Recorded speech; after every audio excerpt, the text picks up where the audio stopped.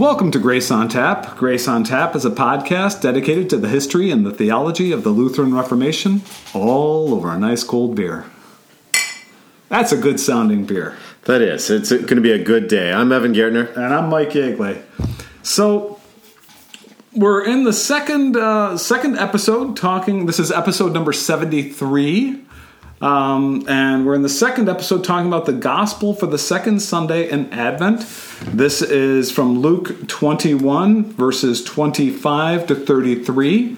I'll read the gospel lesson, and just know today we're picking up at verse 27, but I'll start there at verse 25. There will be signs in sun and moon and stars, and on the earth distress of nations and perplexity because of the roaring of the sea and the waves.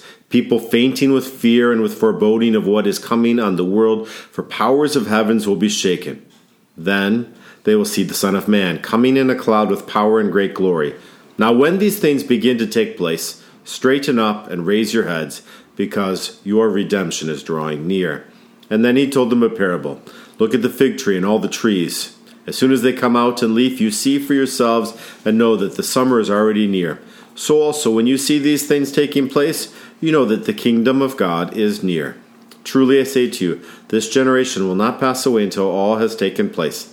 Heaven and earth will pass away, but my words will not pass away.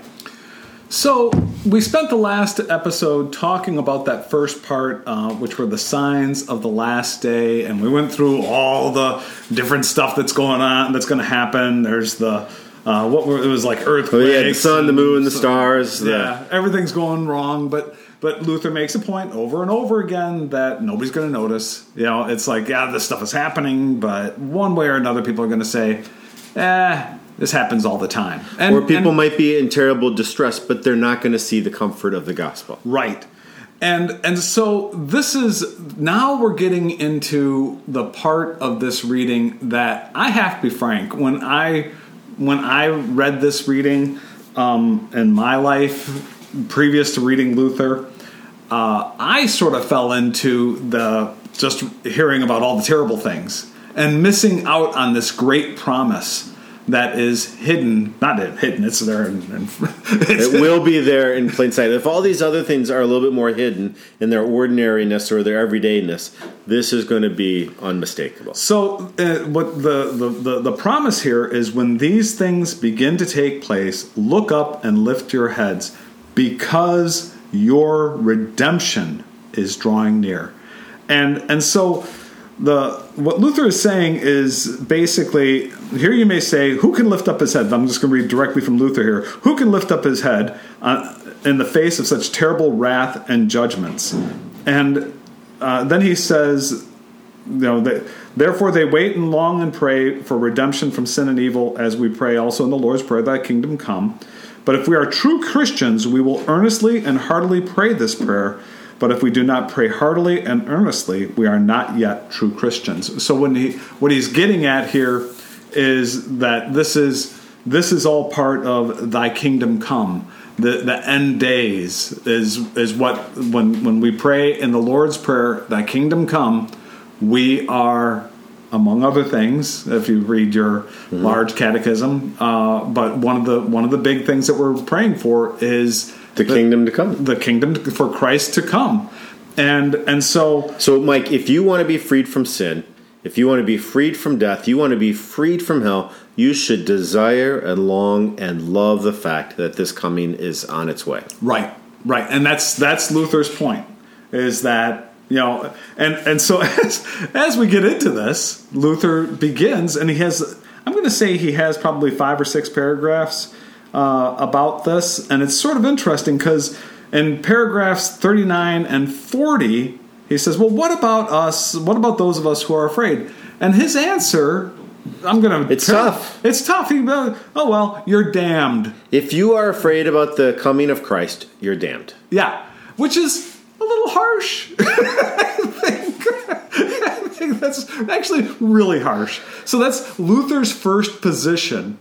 Is okay, you're damned. You lack faith. You're not looking forward to Christ's coming. You're comfortable in your sin and comfortable with all. And he takes it to the very worst possible position is where he starts out with. And this is where I think he then in paragraph 41 adds a comfort. He says, the damned are the ones who are eternally afraid that their sin is not going to be taken away, and that when Christ comes in judgment, they will have a reason for their fear to increase. Right. And I think that's the key. If you are afraid eternally of Christ coming, then you are damned. But if the fear is something that is kind of transient as you move from fear to doubt to confidence, that's different. And that's sort of where Luther gets here. And there's actually several things in this portion of Luther's writing that I actually grab hold of in my regular life. This makes more sense to you then. It does. And one of the things that I really like about this is as you work your way through this, he starts out with, you're damned. Give up the ship. You're done. And it's like, okay, well, wait, really? And he comes back with, only if you're eternally, like Evan was saying, only if you're really, well, okay, now things are getting sort of murky, right? And what he says, and then he goes into in paragraph 45, he says that this is a promise because your redemption is drawing near. And he said Christ gave us that promise because we are afraid. Yeah. And so of course we're going to be a little bit afraid of judgment, of the end days. Because without Christ, it's a scary thing. Right. Without Christ, it's a scary thing. And so now Luther's saying, but you have to see past all the terrible things that are happening and grab hold of this promise that's found in verse 28, that your redemption is drawing near. Hold on to Christ's words there. And then in paragraph 46, he shifts the blame for that faithlessness from the individual to poor preaching. Godless preaching creates fear and it hides the promise.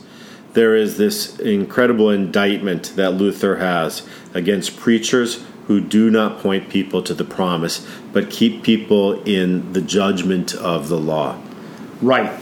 And so it's basically, his indictment is against those preachers who use this reading and readings like it to manipulate the flock.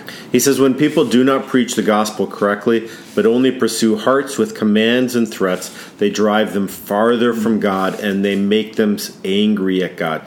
And I think this is, in Luther's time and still today in our times, a problem. That there can be that inspirational speaker that with commands and threats, like a whip, drives a group forward. But it ends up, in the end, making them so angry at God for driving them that way. They get angry at God for pushing them that way. They don't see it as an invitation to walk with God. They see it as almost, I've got to run as fast as I can because the hounds are catching me. And this is one of those things, there's a point where, and I was talking to somebody, and this was on my mind, and they were talking about, how they live in their faith. Their faith causes them a lot of anxiety. They're, very, am I doing the right thing? Good, bad, blah, blah, blah, all that. And I said, one of the things that Luther points out is if you live in that anxiety, there's a good chance you're the victim of poor preaching.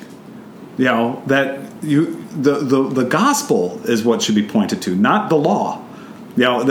If you've had, I don't know what your history has been, whoever but think back, and have you had preacher after preacher after preacher who point to the law and don't bring the gospel? If that's the case, that's poor preaching. You need to, the gospel is what this is all about. And that's the end point. And he points to not just preaching, but then he talks about prayer. And he says, from all this we see how few there are who pray the Lord's Prayer correctly. They may do it unceasingly, but they would prefer the day of the Lord never comes, which means that they must be doing it the wrong way. Because you're praying in the Lord's Prayer, thy kingdom come, thy will be done on earth as it is in heaven. And if you pray that prayer unceasingly, but you don't want it to come, then you've been taught the Lord's Prayer wrong. Yeah. And so there's a lot of what this little couple of paragraphs here where he touches on that sort of allowed me, my personal life, to go back and sort of look back to the preaching I've experienced over the course of my life and my attitude toward the law and the gospel, and sort of reevaluate it in this light, that this is really preaching. God's word is ultimately about God's forgiveness. Exposing our sin, absolutely. To look at ourselves honestly, but at the end of the sentence is an exclamation point of God's forgiveness. And that's if you don't end with that, if it just sort of goes ... law ... ... Yeah. It just never do this, ends. do that. Yeah. Do these things and you'll be fine. Do that and everything will be great. This whole idea of a sense of accomplishment, right, is such a lie. Right.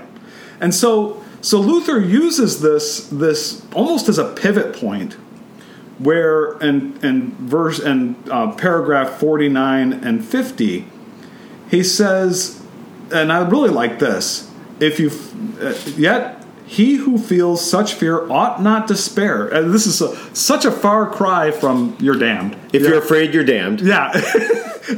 And now he's moving it to if you're afraid eternally, you're damned. Now he goes, if you feel this fear, don't despair, but rather use it wisely.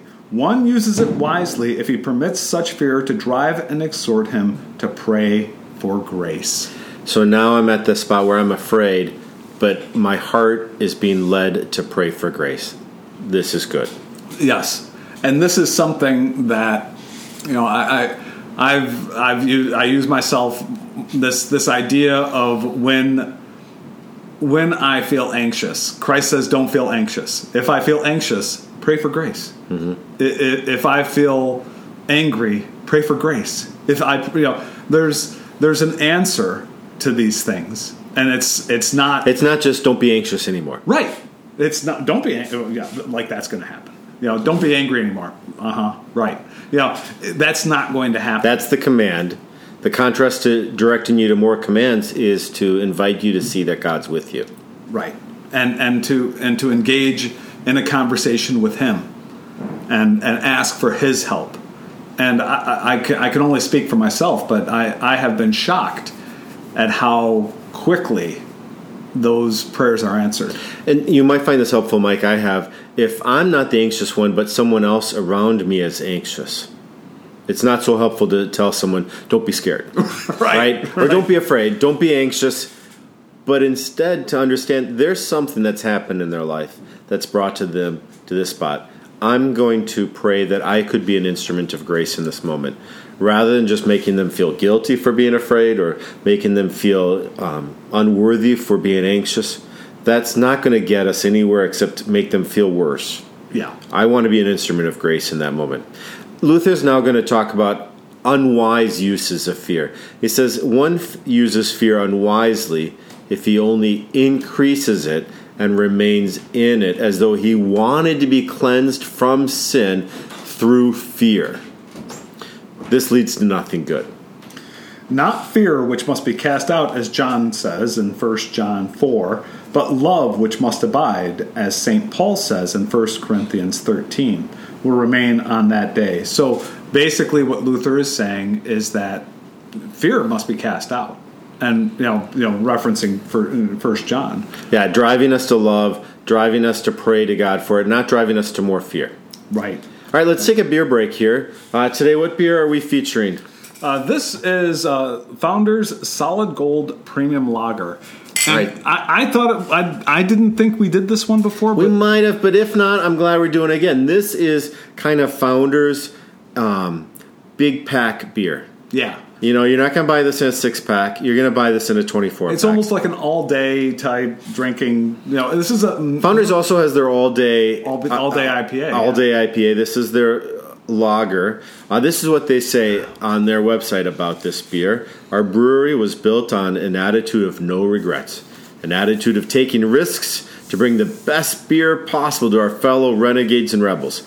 Never brewing to style, but always brewing what we want to drink. Our take on a classic. Solid Gold is a drinkable premium lager brewed with the highest quality ingredients, challenging what a lager can be. That's something we won't regret. I mean, that really sounds great, but it's a really ordinary beer. I mean, they talk about brewing a beer with no attitude or regrets, enjoying our time with our fellow renegades and rebels.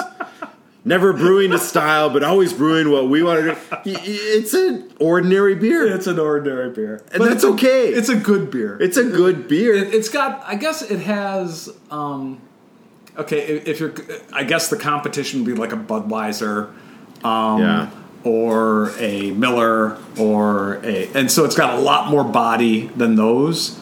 So going up against the other popular lagers in the field, it's got a lot more body and flavor than they do. A lot more. But it's a typical Pilsner. It's a typical lager. It's a typical American lager. One interesting thing, I think, is that the last beer we featured, they listed the ingredients on the beer can. Oh, yeah. Yep. This beer does not. Oh, it does not. It does not. And that's true with a lot of beers in America right now. You want to try to figure out what's in it. You can't. Yeah. Except for that one where they advertised it had coconut water, and I didn't really need to tell me that. You could taste it. I didn't want to know. I was sad that I knew I had drank coconut water with my beer. Yeah. So our beer brick. Thank you, Founders Solid Gold, for making a renegade, rebellious, ordinary lager. I'll take it. It's good. It's good stuff. This is actually my go-to beer. You know, if I'm just sitting around the house and I want just a good, solid, easy to drink beer, this is what I'm drinking. Yeah, there we go. So this, and I like it. So continuing now with the second Sunday of Advent Gospel, Luther is now going to be commenting on Luke 21:29 through 31, these words about the fig tree. And so Jesus told them a parable. Look at the fig tree and all trees. As soon as they come out in leaf, you see from them and notice that the summer is near. So also when you see these things beginning, know that the kingdom of God is near. There's multiple parables about fig trees and bearing fruit and cursing a fig tree. This isn't a fig tree that's going to get cursed. This isn't a fig tree that's out of season. In fact, this is a parable about the very normal, ordinary tree that lets you know the seasons. So, at the beginning, it says, "Truly I say to you," and one of the things Luther points out is that this is Christ's way of saying, "Okay, stop, pay attention. This is important." And that's in, I think, paragraph 55. He says, "Therefore Christ wants to make us certain and wake us up so that we await the day when the signs appear." And he talks. I forget where he said this, but I caught it here someplace where he said Christ says this is important, and so the question that Luther is asking is, why does the Lord make His word so firm and precious and sternly confirm them beyond measure with comparisons, oaths, and tokens of the generations that shall remain with them, and also that heaven and earth shall pass away?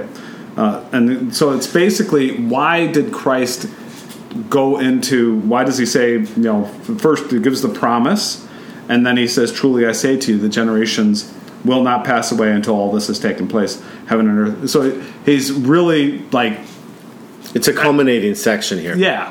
And Luther points out that one of the things to keep in mind, this is gospel. It's comfort. This isn't a parable about fall or winter, bare, dreary days when leaves are falling off the tree and we fill with despair. No, he likens the arrival of the coming of the Son of Man to the arrival of spring and summer, a happy, joyous time when creation's budding forth and happy. We are being directed to have comfort, not fear. So we saw all these signs of the sun, the moon, the stars in the sky, the nations in distress, the people in distress, and the Son of Man coming in glory. But then the next thing he gives is a parable about the arrival of spring. Yeah, right, and and then the second. So the first is a word of comfort, which is that spring is near, and then there's a second promise that the kingdom of God is near when sin and death are taken away. So this is in addition, and this is where Luther, I guess, as a philosopher, these small distinctions, it's important that they. I guess for me as a layperson, it's like, isn't that real similar? It's you have the original promise that Christ gave, where he says your redemption is near, and now he's saying the kingdom of God is near when sin and death are taken. I guess those are two different things, though, isn't it? But he's amplifying in both of these. Good news is arriving. Right. You have the redemption is actually, your redemption is one thing, and the kingdom of God, the coming of the kingdom of God, is something second. So the redemption is the comfort of your heart, that I am no longer in debt, I'm secure, and then the kingdom of God arriving is now what does it look like to live in that security? I would almost see this as the contrast between justification and sanctification.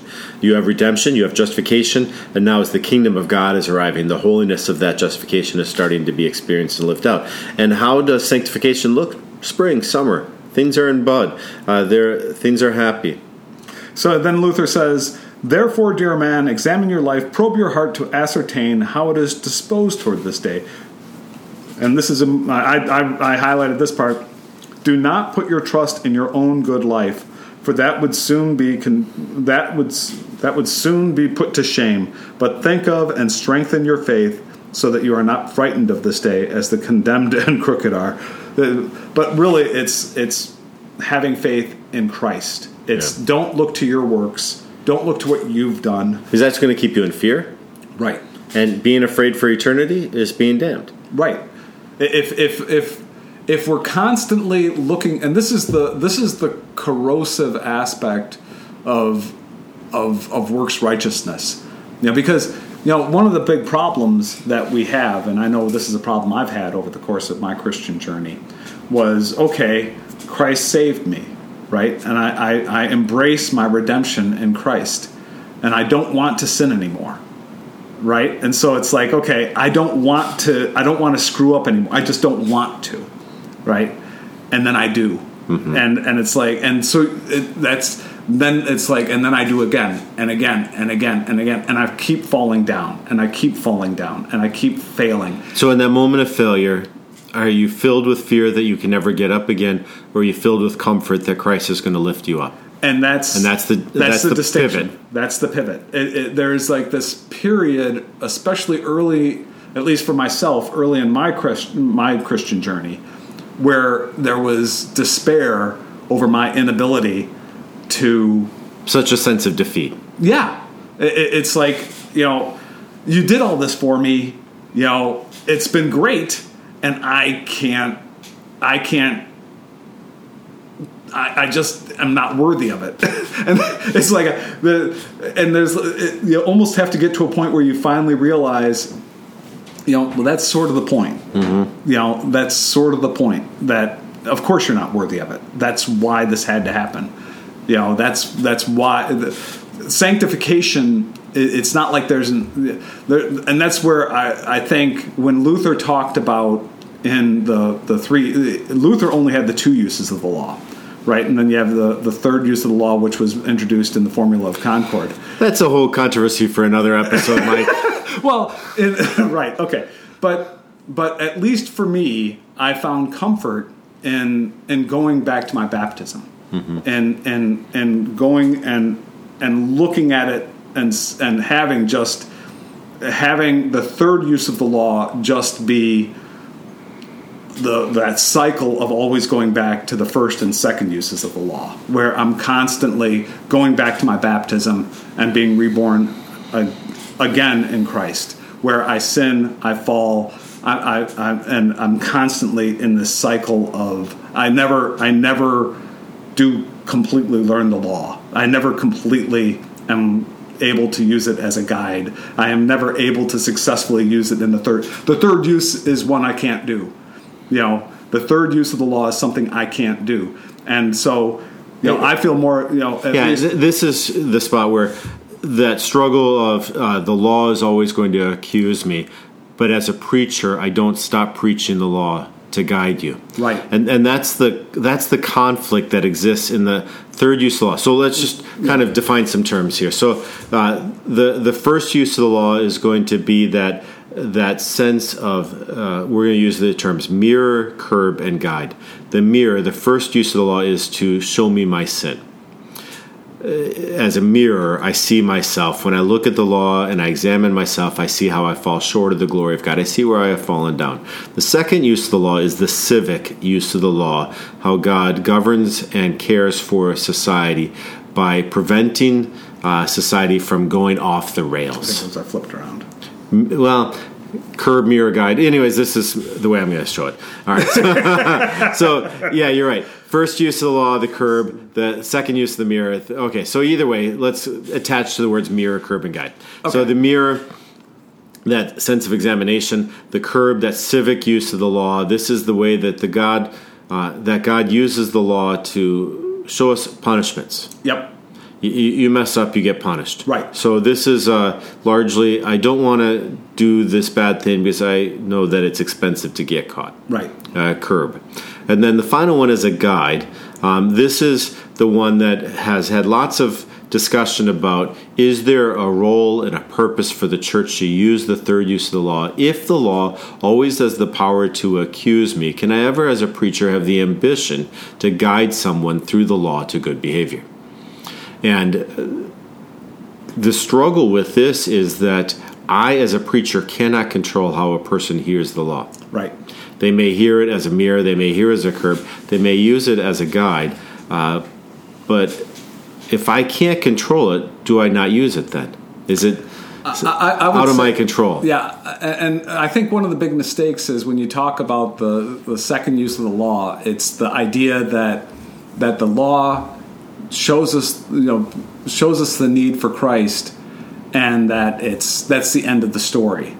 And I think that's where that's not the end of the story. We always have to return to the law, use it as a mirror again and again and again, and return to Christ again and again and again. And if we want to call that as a guide, that's fine. I think we're in an area of semantics. Yeah. I believe that the preachers should constantly preach the law and constantly preach the gospel, and that it's never done. Because it's never done. And if that's what if when people talk about the third use of the law as being this green light to preach the law, absolutely. Yeah. And so there is all I'm saying is that for me personally, that mirror of the law is one I always come back to. So if you want to read more about the third use of the law, Article 6 of the Formula Concord is the spot to look at where they talk about it. And they define there, the law of God is used first to maintain external discipline and respectability against dissolute, disobedient people. Second use, to bring to such people a recognition of their sins. So it was good that you kind of corrected my order there. First use is the curb. Second use is the mirror. Third, this is how Formula Concord defined the third use law. It is used when those who have been born anew through God's Spirit, converged to the Lord, had the veil of Moses removed from them. They live and they walk in the law. And then they say a dispute has arose among whether the third and final use of the law should be preached. And and I'm good with that. So long, if that's like I said, for me, that's always coming back to the second use of the law. But that's just the way I think about it, is that the third use of the law is actually just sort of a continuation of the second use of the law, and the constant driving back to our baptism. And that's where Christ comes to us in the water and saves us and grabs us for his own. And that's how I look at it. But that's anyway. It looks to this question of the reason why it's kind of like that's all I've got to say about it is there is this sense of cycle of looping that can happen in this conversation, and you're like, all right, I've said something, but wait, and this looping happens on purpose because as much as I want to be someone who lives in the new obedience, there are moments I live in a disobedient world, and I need to hear the law as a curb against gross misbehavior. There are these moments when I want to think I've got it all figured out, and I'm fine. Don't talk to me about it. I've got it figured out, and then I need to hear the law as a mirror. Right. And then there are those moments when I say, I want to know what is godly behavior. It doesn't mean I'm good at it, but I do want to know what godly behavior is. Right. And yet, I don't want to grieve the Holy Spirit anymore. Yeah. There's this desire. I want to do right. I don't want to grieve the Holy Spirit, but I know I do. There's a period, at least for my own personal Christian journey, where I was not willing to quite accept that. Yeah. And that is a period of the Christian journey, and I don't think I'm unusual. That's a period that we're really susceptible to legalism. So, the writers of the Formula Concord add this caution about the law and why we keep looping into this struggle of, do I talk about it, do I not? Where is its place? It says, the law does not teach how and why the good works of believers are pleasing and acceptable to God. The law isn't how I become good and acceptable. And whenever I use the law as this is what is godly, I start to use it as thinking this is what makes you righteous before God. And there's a risk there, and that law gets manipulated into this is how you become pleasing and acceptable to God. Right. But the law never has the ability to make you pleasing and acceptable to God. That's always and only the work of Christ. Exactly. And that is the critical point, that's the hump you have to get over in our Christian journey, because there's like this period, okay, I'm good with Christ doing it once for me, but I want to take it from here. Mm-hmm. And you have to finally realize, oh no, there's a hump I have to get. There's we're never there, and that fear that we're talking about here, the fear of the end days, the fear of not being good enough, that Luther talks about when he's talking about this, where I think we were talking about it is according to Luther. To help us, it's better to assume that the last day is tomorrow. Oh, no, take that back. But you'll find it. Yeah. But the coercion of the law isn't that you're afraid to become more afraid. This is the risk of the law. You're afraid that you haven't done enough. Let's lean into that and do more. Right. Fear does not defeat fear. And it's important to hold on to this promise, the promise of both. Not just we talk about redemption, that moment of redemption. Now we're in the area of sanctification. Wanting the day of the Lord to draw near, wanting everything that's holy and perfect to be here, and yet knowing we're not there yet.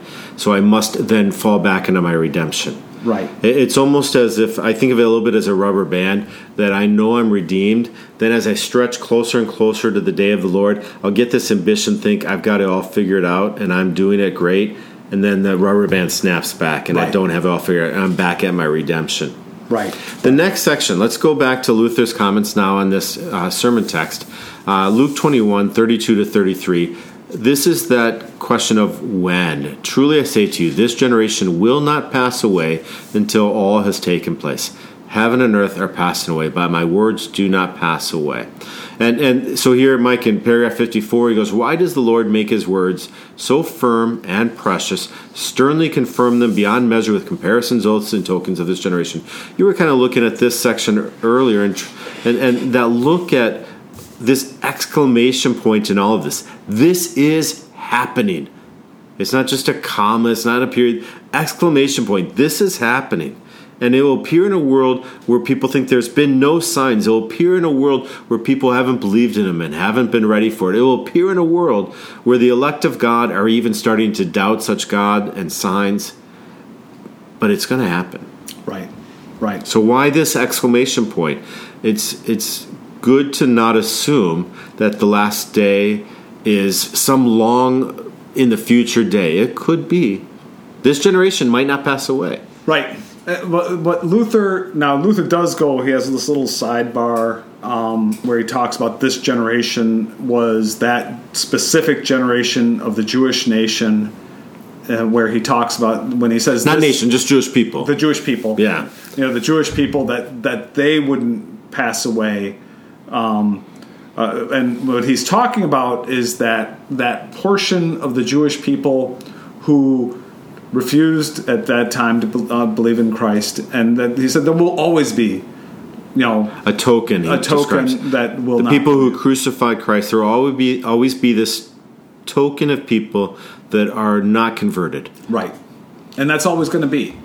So this generation of people who are not converted will stick around and will not pass away. This is actually a pretty good hermeneutical jump that you make from were they mistaken and when the end times were going to arrive. Those first Christians, were they just wrong when they heard Jesus say this generation will not pass away? And I've heard this, that people will say that the early Christians thought the end of the world was going to arrive in their lifetime. It didn't arrive, and so then they made up this whole Christian religion to explain why the world was still going on. Okay. And in contrast to that, Luther makes this point that this generation will not pass away is not referring just to a person who is 40 years old and then 50 years old, then 80 years old. He's died, that generation. He's talking about a generation as a character of people who are unconverted and are wanting to crucify Christ. That kind of person, that generation is not going to pass away until these things take place. Right. We will have these people around us. Similar to maybe the parable of the wheat and the weeds, and we will have weeds. Yes. Even as we have wheat, we will have the weeds. Absolutely. He goes into, at the very end here, he goes into these medieval concerns that I don't know, sort of Aristotelian logic type stuff. And at the end of it, at least what I got of it was, Luther saying, don't worry about all that. Yes. So we're going to skip by all that, I think. And then in a lot of these church postils, he'll then add on another section for allegory. And this looks at the style of preaching in Luther's time. There was some basic law gospel preaching, but then there was this effort of preaching that would always try to be a secret key. This is what you see in the text, and this is what it could mean. And a lot of that kind of allegorical reading of the text existed in the early church fathers. And I think Luther is somewhat honoring that type of hermeneutic, that interpretive of the text. And here he'll look, starting around paragraph 59, he'll talk about it, the secret meaning in this gospel. Now, going on about allegory, just one moment, and I think we might have talked about this before. There is, when Christ talks about, he gives the parable of the seeds and the sower. He does interpret. He has allegory in there.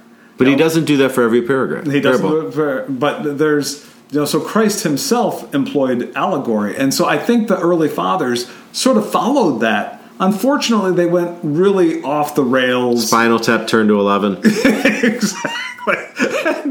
And so it was, the church has pulled away from that, and really said, okay, we're all done with allegory. It is too hard to control.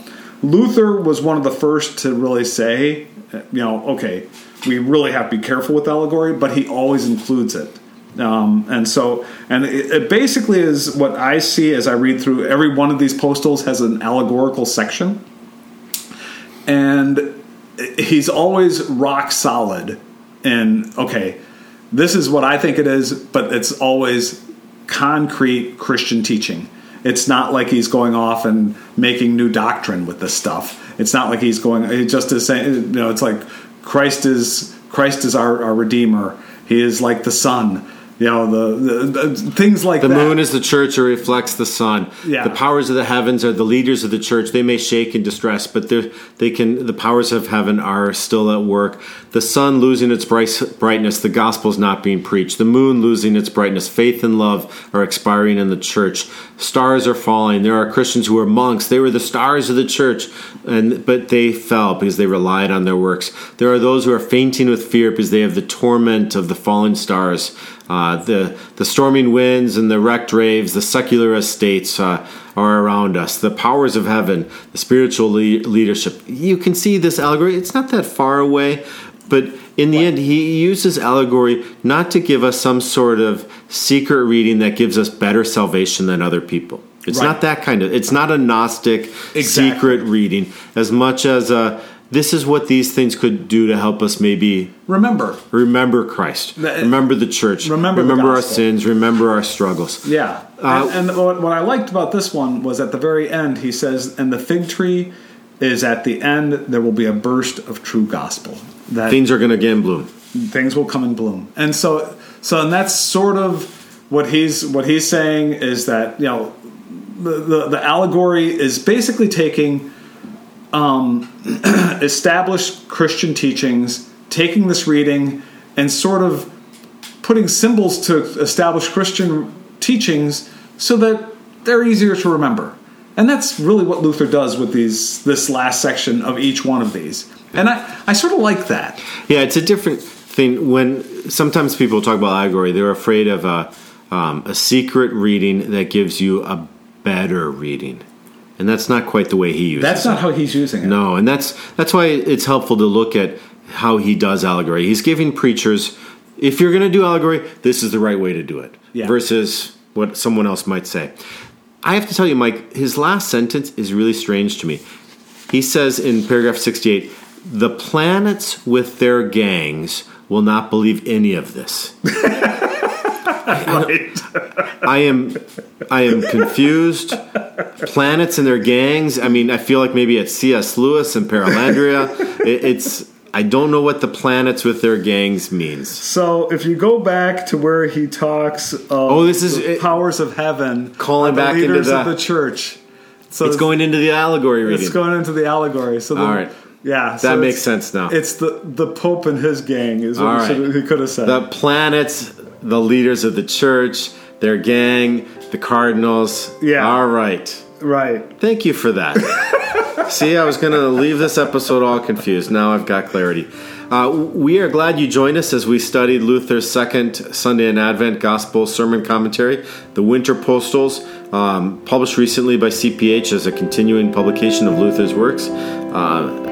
Through all of this, we got to enjoy a good beer. I hope you enjoyed our conversation. Cheers.